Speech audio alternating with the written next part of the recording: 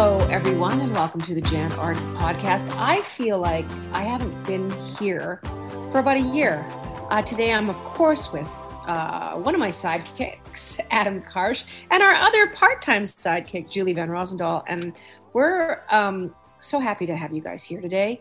I think it's been we've got lots to talk about today. We're gonna be revisiting a year into the new frontier and what that looks like for all of us and what change. I have got a list of questions for my comrades here. That's about as long as my leg. And I went to bed thinking about being excited to hear what you guys have been up to, what you're thinking about, what's the same, what's not the same, how kids are doing, what's it like having kids at home. Julie's got a teenager, Adam's got 2 young girls. Food, fun, entertaining ourselves, driving around, maintaining friendships. Anyway, we got a whole bunch of stuff. But first of all, there's something that we all want to talk about on the show that we've kind of been holding in our back pocket for a while. And a lot of you may already know about our dear, dear, darling friend, Caitlin Green, the producer of our show, my sidekick for sure on the show. We have talked extensively this past 8 or 9 months about Caitlin's pregnancy. And we had lots of fun going along with her on her journey. I've never had kids myself. Adam has 2 little girls, as I mentioned. And Caitlin and her husband, Kyle, were, kind of letting us in on their journey with her pregnancy. And anyway, long story short, the ending is nothing like what any of us could have possibly have imagined. But Caitlin and Kyle lost their little boy, Sam. And in Caitlin's, how beautifully she put it, she said she has far more questions than answers. But it would be considered a stillbirth. I really don't have any of the medical details to share with you. Caitlin was a week overdue, and she was induced in a Toronto hospital. She was surrounded with wonderful experts, the finest care in Canada, to no fault of certainly anybody's, but their little boy, who they named Sam, they were unable to bring him around. So you can imagine how tragic it has been for Caitlin, Kyle, and their families, their friends, their workmates. Everyone is at a complete loss as to what to say. And you guys, I certainly want you to have your own comments, but I had found out just the day after. And of course, I was waiting to hear from Caitlin. I said, let me know how it goes. And in the evening on Sunday, and I knew she'd been induced on Saturday, I just thought, oh, maybe they're too busy. But then I, of course, found out. Anyway, I want to share with you before I go over to Adam and Julie a link. I should probably read this statement from Caitlin, which would really help, I think, bring her voice into this conversation. This was Caitlin's Twitter post of 6 days ago. So I'll just read this quickly. We wish more than anything in the world that we were sharing a photo announcing the arrival of our baby boy, Sam Green Bodnarchuk. Instead, we are announcing the passing of our angel, Sam. He was born and left us on March 14th. We have more questions than answers right now, more pain than we could have ever imagined possible. We also have the love and support of many kind people and the knowledge that Sam was so very deeply loved by us and will forever be by our side. I will be taking some time away to recover from this tragic loss and ask that you keep our Sam in your thoughts, prayers, and most importantly, in your hearts. We will never forget the exceptional care, expertise, and support we received from the staff at the Mount Sinai Hospital. A donation page has been established in Sam's name with proceeds supporting the Francis Bloomberg Center for the Women's and Infants' Health at Mount Sinai. I'm going to give you that link now. It's Support Sinai, so SUPPORTSINAI.ca/forsam, all one word, FORSAM, period. There is an active link in this bio as well that I'm going to share with you guys. Caitlin and her husband continue to say, we are also being supported by the Pregnancy and Infant Loss, PAIL, the PAIL Network, and encourage any parent who is suffering to reach out and know that you are not alone. You can support their important work here. And I know this link's kind of long, but you can certainly go on to Caitlin Green on Twitter, Caitlin Green on Instagram, and find the links. But I will tell you this now in case you have a pen or something to jot it down. It's donate.sunnybrook.ca/PAIL. So you can find those links. So that's the update on our dear Caitlin and her husband, Kyle. And not the outcome anyone could ever possibly imagine or expect. And we just want you to know, and this is definitely from Caitlin and Kyle, if you are in any way going through a similar situation with anything, with a parent, loss, grieving, make sure that you reach out. Make sure that you get the help you need. There's lots of resources out there. So we hope to have Caitlin back. As you can all understand, she certainly needs time to just get her feet under her, but she's got beautiful family and her husband Kyle, and they have a very extensive support system. Anyway, over to you guys. I know it's been hard, certainly on you, Adam, and Julie. All of us as Caitlin's friends have just, you don't know what to say, do you? No, when you told me, and I, Jan, you and I knew before it was public news, but when you told me, I was in such shock, such disbelief. And that whole day I was not productive and I was just in a daze. And that night I had a complete breakdown. I was so distraught. And it took me even now I'm sad and upset, and I still think about it.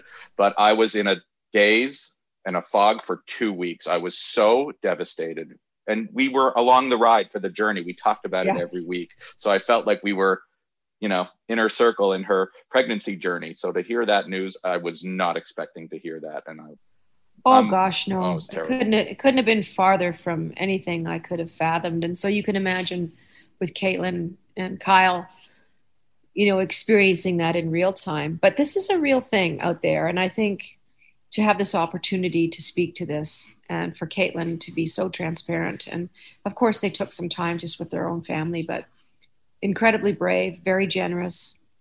And there's just no... It's very difficult for all of us to address grief. Wouldn't you say, Julie? Just how do you go about approaching someone? How do you talk to them? How do you have a conversation? Exactly. What do you say? What do they need? What can you do? And I can't fathom this kind of grief. Yeah. I've been thinking about Caitlin and Kyle and Sam, since before. Just anticipating his arrival, and I'm just so heartbroken for all of them. It's a tough thing to process, and there's I think when it comes to grief, the only way through it is through it. But how do you help somebody through it? Well, I think it begs the question of when someone, when you have someone in your life that suffers an incredible loss. I don't think we're very well equipped in our culture and not very well taught, not very well educated in how to correspond in any way with people. We send sympathy cards. Thank heavens they have cards that say, I'm sorry for your loss, because it's much easier to send a card than to speak to them. But they also are real people with real lives that want to know what's going on. They want to hear the news. They want to know what your kids are doing. And I think for me, my friendship with Caitlin, especially, I've told her kind of things that are going on the set, and right away I kept in correspondence with her, and I just said, I'm thinking about you. I don't know what to say, but I'm telling you, freaking strong and you're going to get through this. So don't ever be reluctant to stand in a room or to not reach out to people. Don't feel like you can't reach out or even make a phone call. Leave a voicemail. Do it. People might not pick up. They might not get back to you, but I'm telling you, they will appreciate your thoughtfulness, your words. Don't stand there and do nothing. Exactly. And check in further down the road, because I feel like, grief sort of comes in waves, and it's not going to, get better anytime soon. So checking in regularly, and like you said, just say, I'm here. I'm thinking about you. If there's anything I can do, if I lived closer to her, I would bring food, but just those gestures, just letting people know. I think you're right. A lot of people are afraid they don't know what to say. They want to say the right thing, and they end up not saying anything. Exactly. Well, in my very humble opinion, don't be afraid to leave that voicemail. Don't be afraid, especially even if you're standing in a room with someone 6 or 8 months later. I think the tendency is to go, I'm not going to say anything. I'm going to pretend it never happened. And I think it's almost like someone that has, a spaghetti noodle hanging across their eyebrow. You can stand there and kind of look up at it and look down and look up at it and be like, should I say something about the spaghetti noodle? Should I? And I think just say something. Say, I love you. I know I heard what happened. And you know what they're going to say? Oh, thank you. Thank you so much. And then you can get on with the conversation. You're listening to the Jan Arden podcast. And this, of course, is dedicated to Caitlin and Kyle and their beautiful son, Sam, who is traveling the universe. And we'll find them again. Groups of souls travel together. Stay with us. We've got lots to talk about.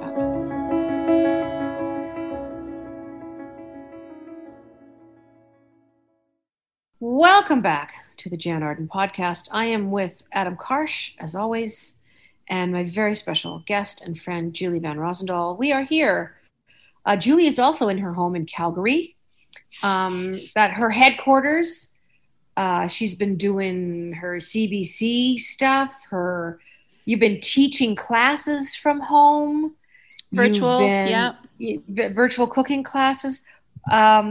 I'm going to talk to both you guys about working from home. Here we are a year into this, a little more than a year. In some parts of the world, we're inching into, November of 2019. So we're coming in the 1.5 year mark. Julie, I'll start with you. What's the same? What has changed? Did you ever think you'd be working from home to the extent that you are? And, and what are some positive things about that situation? I'm looking at your microphone setup, your spit guard. I'm looking at your headphones. I'm all set up. So it hasn't really changed a whole lot for me. I mean, the live events, the live classes, the traveling, all the in-person stuff has changed for sure, has stopped completely. But I've worked from home for a long time. So I'm used to working on my laptop, in bed, in my chair, in my office, at the dining room table, in my kitchen, because so much of my work revolves around food. Having my kitchen close by is important. I shoot my food, take pictures in the kitchen. I've often thought I should have an office that I go to, but I do most of my work from home. I wouldn't, I would do it from home anyway. So that part hasn't changed a lot. But yeah, all the traveling to the studio, I mean, I really wonder if that's going to ever go back to the way it was. I agree. To the studio to do their segments, it's just so much faster to set up, have the lights, have the, the video live stream and do the TV and radio. I've been doing my segments on CBC every week from my dining room table for over a year. And I don't know when that's going to go back. I wish I was the person that invented ring lights. Right? Oh yeah. We've all got these glam setups now. Yeah. Everybody I know has. I'm sorry about these stupid dings on my phone. I hear them every podcast and I don't know how to turn the tone off. So if someone can write me and tell me how to stop the dinging on my messages, I'll text you. But it's on my computer. It's on my computer. It's the alert. Anyway, Adam, you often talk about working from home and that you never ever want to go back to the way it was.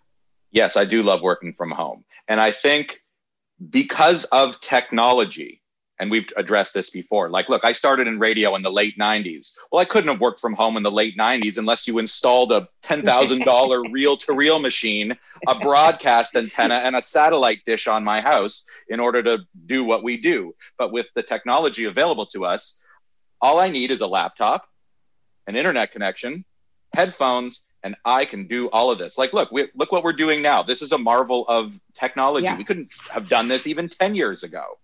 Totally. So it's amazing.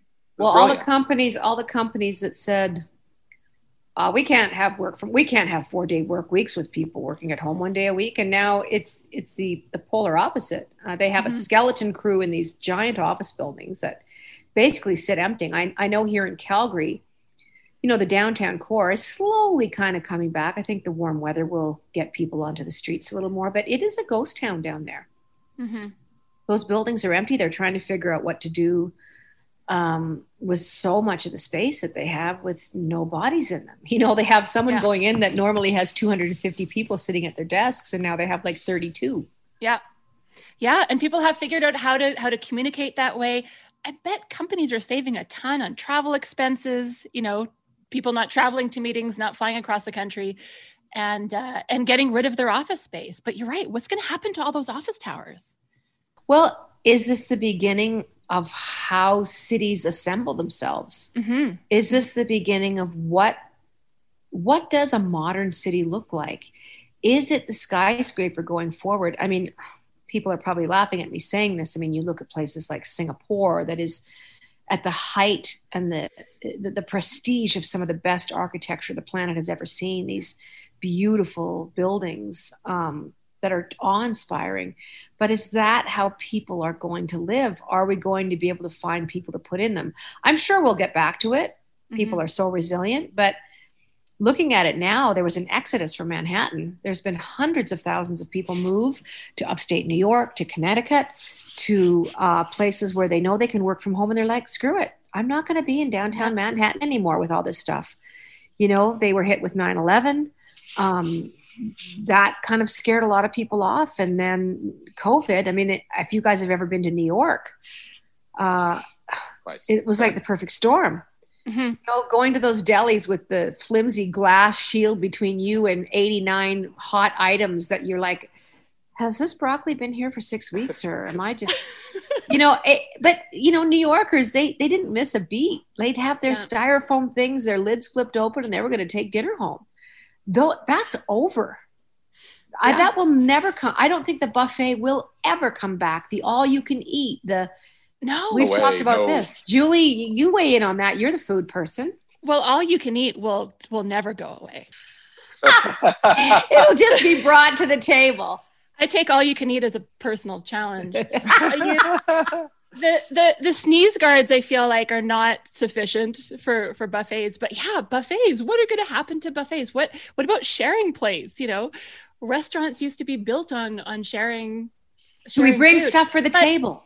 Exactly.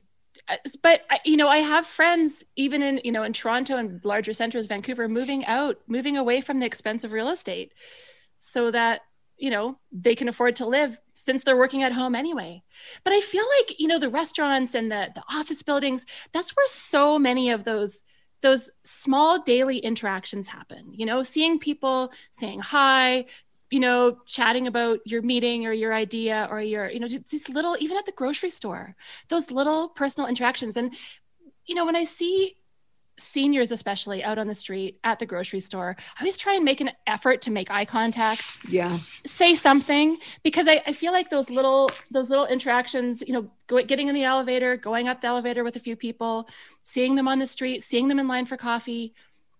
I think that it contributes a lot to our health, our mental and our physical health, to have those little social interactions. It's very important. And humanity is based on that connection. It's based on sharing. Mm-hmm. It's based on this idea of shared responsibilities. you know, the way people, you know, getting back to the whole food thing, sharing things that they caught, sharing crops that they grew. Everyone did the work and everyone benefited from it. So we have been a little bit displaced from each other for sure. But, you know, we're also seeing, you know, how people have used technology in such a fascinating and effective way. I have to kind of go to the kids learning at home. I mean, who would have thought that computers that were kind of the scourge of every parent, like, put that away, put your phone away, put your now it's like, get your computer out, put it on the table. That was the, you know, something really important, to be able to look at their teacher and to be teaching from home. I know it's not the same. No, but the fact that we can do it, you know, and my son is 15. I feel like girls in general tend to need to be around their friends in real life more. Well, we can't go to the bathroom alone. Not to generalize, but Willem, my son, most of his social interactions are on video games. You know, he's got his headphones on and the microphone, and they're talking to each other and they're laughing, and their characters are like shooting each other, like defending each other on screen. And so, you know, I want to say, you know, no more screen time, get out, you know, but that's where he's getting he's an only child, right? That's his social interaction with other kids. So he's spending a lot of time on screen between school and between video games. Well, I think, you know, there's always that thing, things will change when he meets the girl or the guy or whoever he meets that, you know, stirs up his you know, imagination and gets his heart pounding. And, you know, I think that gets all young people kind of into a different realm. You know, they want to take a walk in the park or go for a bite to eat or get a shake somewhere. It doesn't matter how long people are going to be on this planet. I still think young love and the meeting of new people will change the geography of how they've kind of been living their lives. Our pals are going to be like, you're no fun anymore. You're always with Sheila. Anyway, you're listening to the Jan Arden podcast. I'm with Julie Van Rosendaal and Adam Karsh. We'll be right back.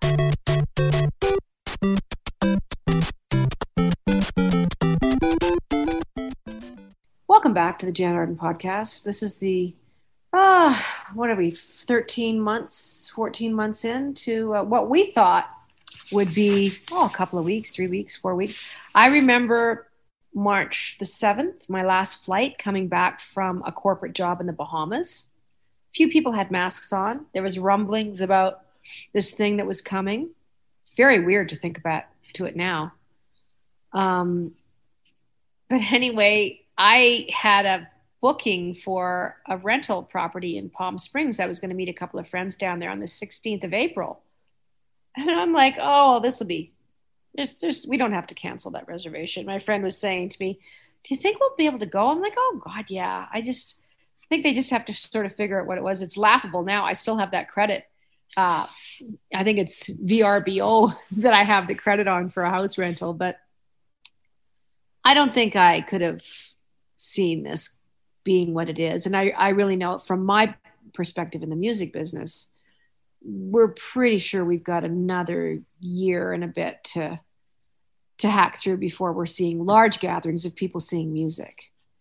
But I'm kind of proud of myself for just being able to adapt to, you know, be out here in the trees with my dog and to have kind of kept my wits about me. And I've been trying to keep busy and you know, because our incomes are just almost cut off completely.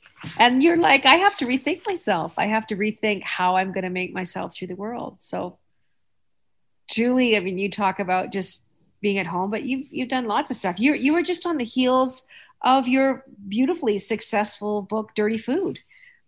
You were just coming off of the incredible success of your book, and probably we're going to be doing book tours and all kinds of things that you had planned, and it ended. It ended, yeah. And all the cookbook authors who are releasing books now are doing virtual tours, but people are cooking. People still have to eat. People are cooking at home more than they ever have in their lives. The dishes are unreal. People are cooking breakfast, lunch, and dinner and snacks and getting fatigue, I think, from it all. But yeah, so in my area of work, you know, people are still eating, thankfully. Tell me about your relationship or what your general consensus is with how our relationship with food has been affected by this pandemic. And I also want you to address a little bit, because you are on the ground zero of this in many ways, is food insecurity, not only globally, but I think people were very surprised to see the food insecurity in Canada. We always think, oh, Canada, land of opportunity and abundance, but there's a lot of people here that go week to week, if not day to day, with trying to feed themselves. Absolutely. Absolutely. I mean, and we have enough food. We just need to make sure people have access to it, can afford it. With the CERB for a while, I think that was a huge help for a lot of people who were living with food insecurity.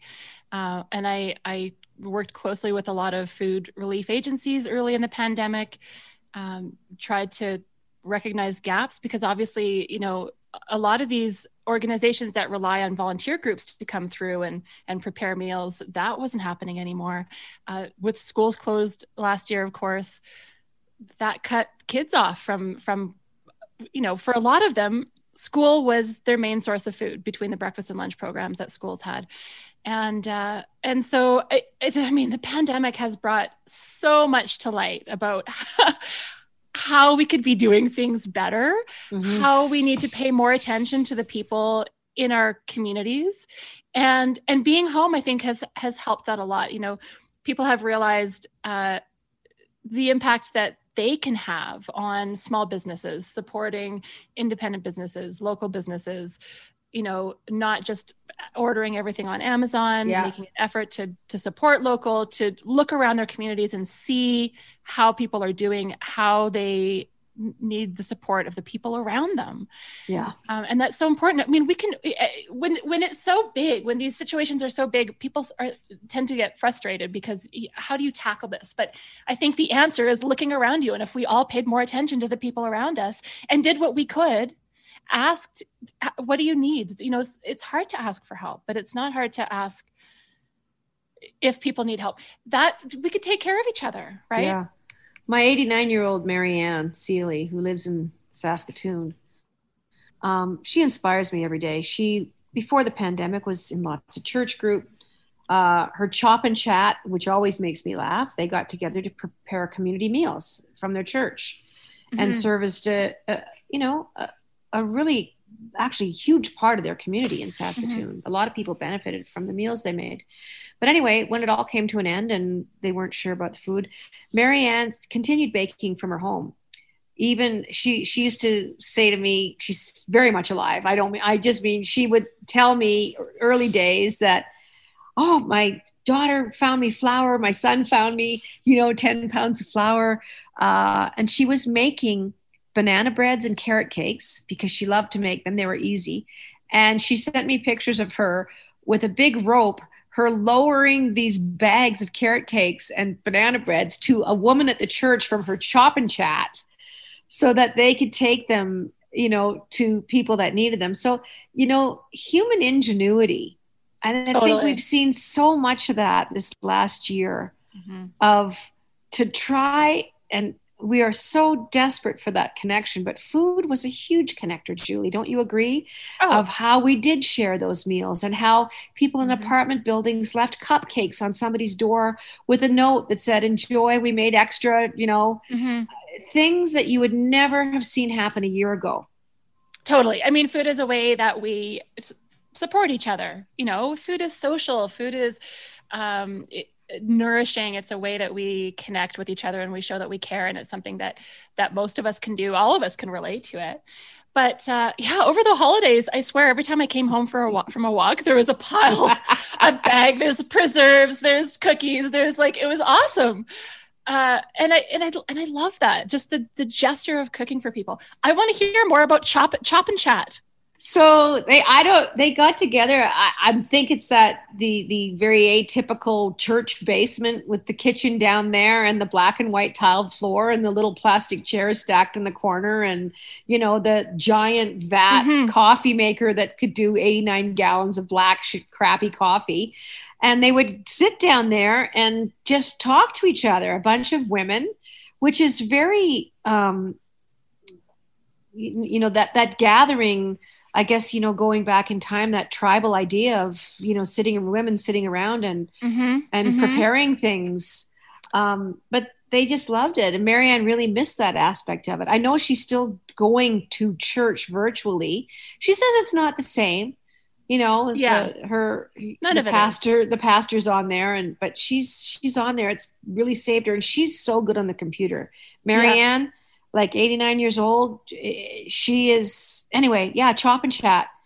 Cooking for your community, providing for your community, bringing food in, making stuff for people. I love it. That normally, there's a lot of people out there that don't cook. Mm-hmm. Oh yeah. And I think, have you seen a change? We've got a couple minutes left in this segment of people that have taught themselves to cook or been forced to cook. Tons. Well, Adam, you were saying too that you are cooking way more. People are forced to cook and they're learning more. In the last year, I have really upped my cooking game. I've new recipes, new techniques. I'm a gadget guy. I like the toys. I'm like looking at gadgets and kitchen things that are like way out of my price range. I'm like, Risa, that's my wife. Risa, we should get an outdoor pizza oven. You could make one. Go to Rona or go to Home Depot, and we're open to sponsorship, either Rona or Home Depot. And go online, Adam. I bet you any money you could get the do-it-yourself instructions of making a pizza oven. Why don't you try it? We can talk about that in a few weeks. We have a pizza stone, right? Like one of those, like you put in the oven, you use a pizza stone. That's pretty good. That's your meager beginning. You can build everything around that damn pizza stone. Yeah. I feel like pizza ovens are going to be, cooking outside for sure, since gathering outside is our kind of only option and limited at that, is going to be a thing. Fire pits, barbecues, pizza ovens outside. Well, we're going to talk more about food and more about, things that are the same, things that have changed. You're listening to the Jan Arden Podcasting Show. We'll be right back. 'Cause cooking in the kitchen is so much fun.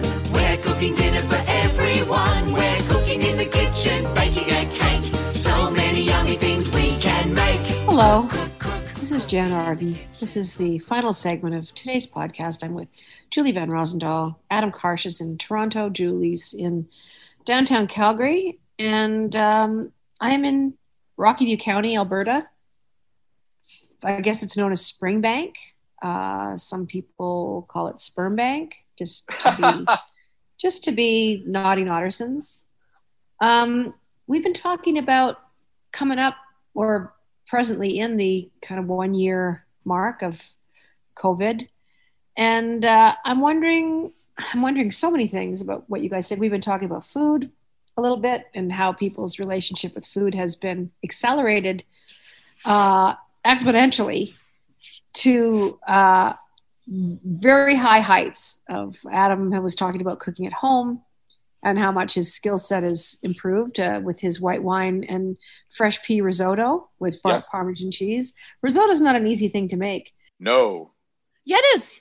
No, it's time. It's easy. You just need to be standing over the stuff. Well, that's not nothing I'm prepared to do, Adam.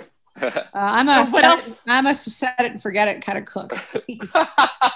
No, the one pot pastas have been really interesting to me, and that is not pre-cooking your noodles, but rather having a cast iron frying pan, putting your tomato sauce in, bunch of vegetables, dropping hard,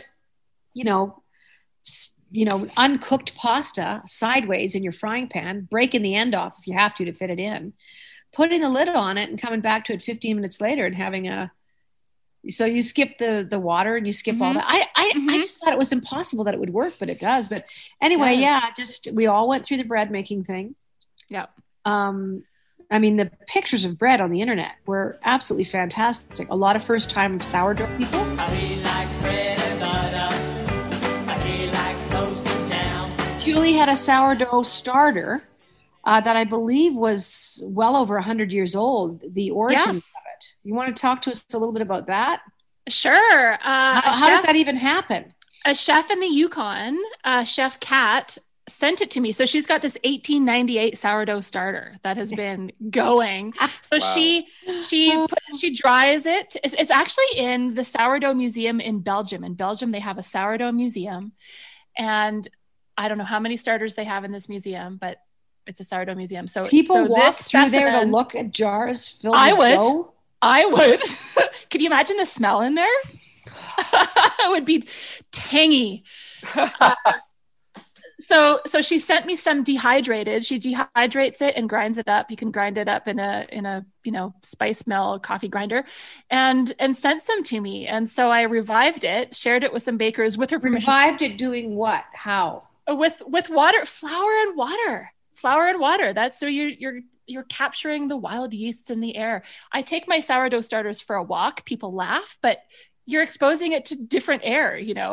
Can you just speak to that? I cannot not ask you about yeast being in the air without, I wouldn't be able to sleep tonight.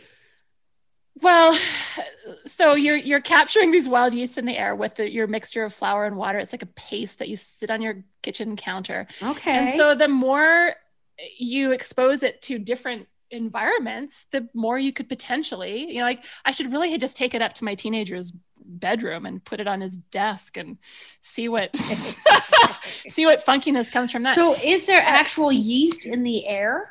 Oh yes, and on our skin and on the surface of things and fruit and everywhere. It's everywhere. So bakers who make sourdough regularly, they've actually tested the skin, their hands for yeast, and they have more yeast on their hands than other non-bakers. But I live right in between Cold Garden and Dandy, so I took mine for a walk. I actually went down to Dandy into their big tanking fermenting room and asked if I could just walk through with my open jar of sourdough starter. This is before I got the 1898 stuff, but yeah, I've got a bunch in my freezer put away. I've got some in the back of my fridge getting hungry. It's got a nice layer of hooch on top, but because my oven isn't working very well at all fully, you probably blew it up trying to make pizzas, right? Probably made too many pizzas. Actually, that's where I first realized there was something going on. The bottom element of my oven is not working. So at Christmas time, have you still not got this fixed yet? Do we need to appeal? No. Okay, what kind of oven do you have? Who do we need to find out there? In whoever's listening to this podcast, Julie's oven is a what? It's a La Cornue. Okay. It's French. It's very fancy. I believe the company has changed hands and it's now owned by Viking, I believe. So what are you needing? The parts don't exist. What's going on with La Cornue? The part has to come from France. It's on its way, apparently, but it's been 3 months. And no one in Calgary. I found one person who will work on it, but technically is not really supposed to, but he knows how. No one will work on these ovens in Calgary. I will work on it. Come over and fix this damn oven. If we can't, I bet you we can find something on YouTube. You and I can do it. Maybe. La Cornue bottom element. I bet you there's 25 nerdy weirdos that have if your bottom element goes out in your Le Cornue, here's how to fix it. We'll find it. I'm gonna go online and find it. We could just rig it up with some tinfoil. Maybe some dental floss. There is 1890 yeast. So the bread thing we've gone through, there's been lots of stages with people making things. I would be remiss to not talk about what has happened with vegan food in the last year and how it has exploded onto the scene. Now, I chalk it up to a lot of different things. We know that the coronavirus has shone a light on a lot of marginalized, weak cracks in our social makeup. Homelessness, long care home, seniors in long care homes, food insecurity, where our food comes from, animal welfare, animal cruelty. A lot of slaughterhouses went down because of the massive amount of hardworking people who were not looked after well enough. And, I think, sometimes there was 200-300 people that all had coronavirus and they had to shut these places down. Anyway, and I think the internet has lent itself to people seeing how all this stuff. Anyway, so many great vegan products. I know, Julie, that you highlight different things from time to time. Yeah. People are making stuff, Meatless Mondays are really catching on. Yep. People are really stepping up to having 1 or 2 plant-based meals a week, which is fantastic. Totally. How for the environment, for for so many different reasons, it's been really exciting to watch that unfold. Yeah. Yeah, I think you're right. People are making their eating decisions based, on environmental factors and ethical issues, and realizing how much you can do with vegetables and beans, pulses. I mean, I'm a huge bean fan, and they're great for farmers. They're good for crop rotation. They're inexpensive. They're affordable. They're shelf stable. They're in cuisines all around the world, right? Yeah. And in Canada, we're intimidated by the idea of soaking a bean, right? Like, what do I put? What do I soak it? You don't even have to soak it. We could do a whole segment on beans. You don't even have to soak your beans. But yeah, they're very meaty. I mean, texturally, they're so meaty. And I think people are a little afraid of firm tofu as well. Mm-hmm. I'm telling you, I could have you over to my house. The things I can make with tofu, I can make a fried chicken sandwich with tofu.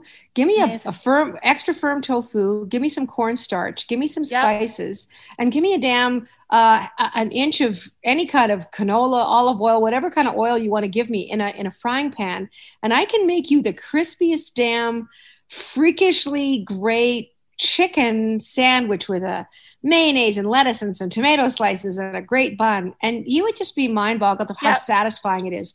But yeah, anyway, in our last minute here, I want to thank you guys so much for joining us today. I want to thank all our listeners at Spotify, new partner of ours. If you're listening to our podcast, you can hit subscribe to the Jan Arden podcast, and you don't even have to go looking for us every week. You can just be reminded and we'll pop up in your thing. Julie Van Rosendahl, as always, I'm going to be talking to you over the next couple of weeks, which is exciting. And let's talk more about soaking a bean. Don't be afraid to soak your beans.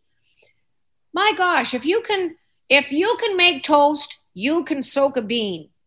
It's true. This is true. It's even easier, I think, to soak a bean.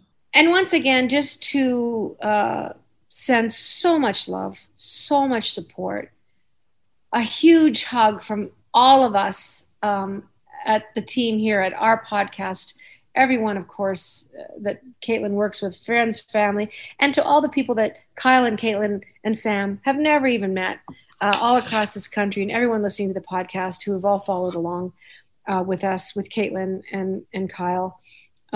We would just want to remind you one more time about go to Caitlin Green. It's CAITLIN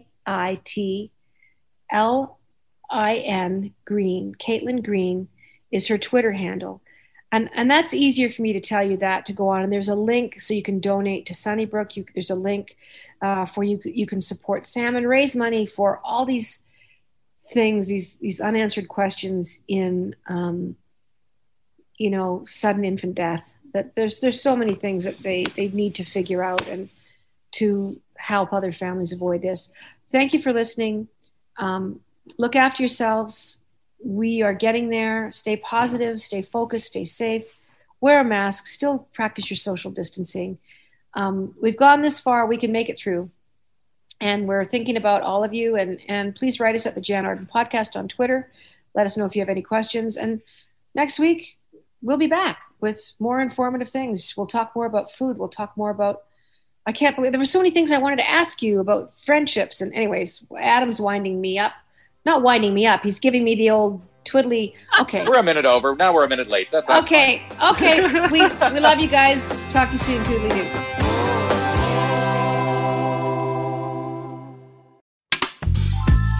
This podcast is distributed by the Women in Media Podcast Network.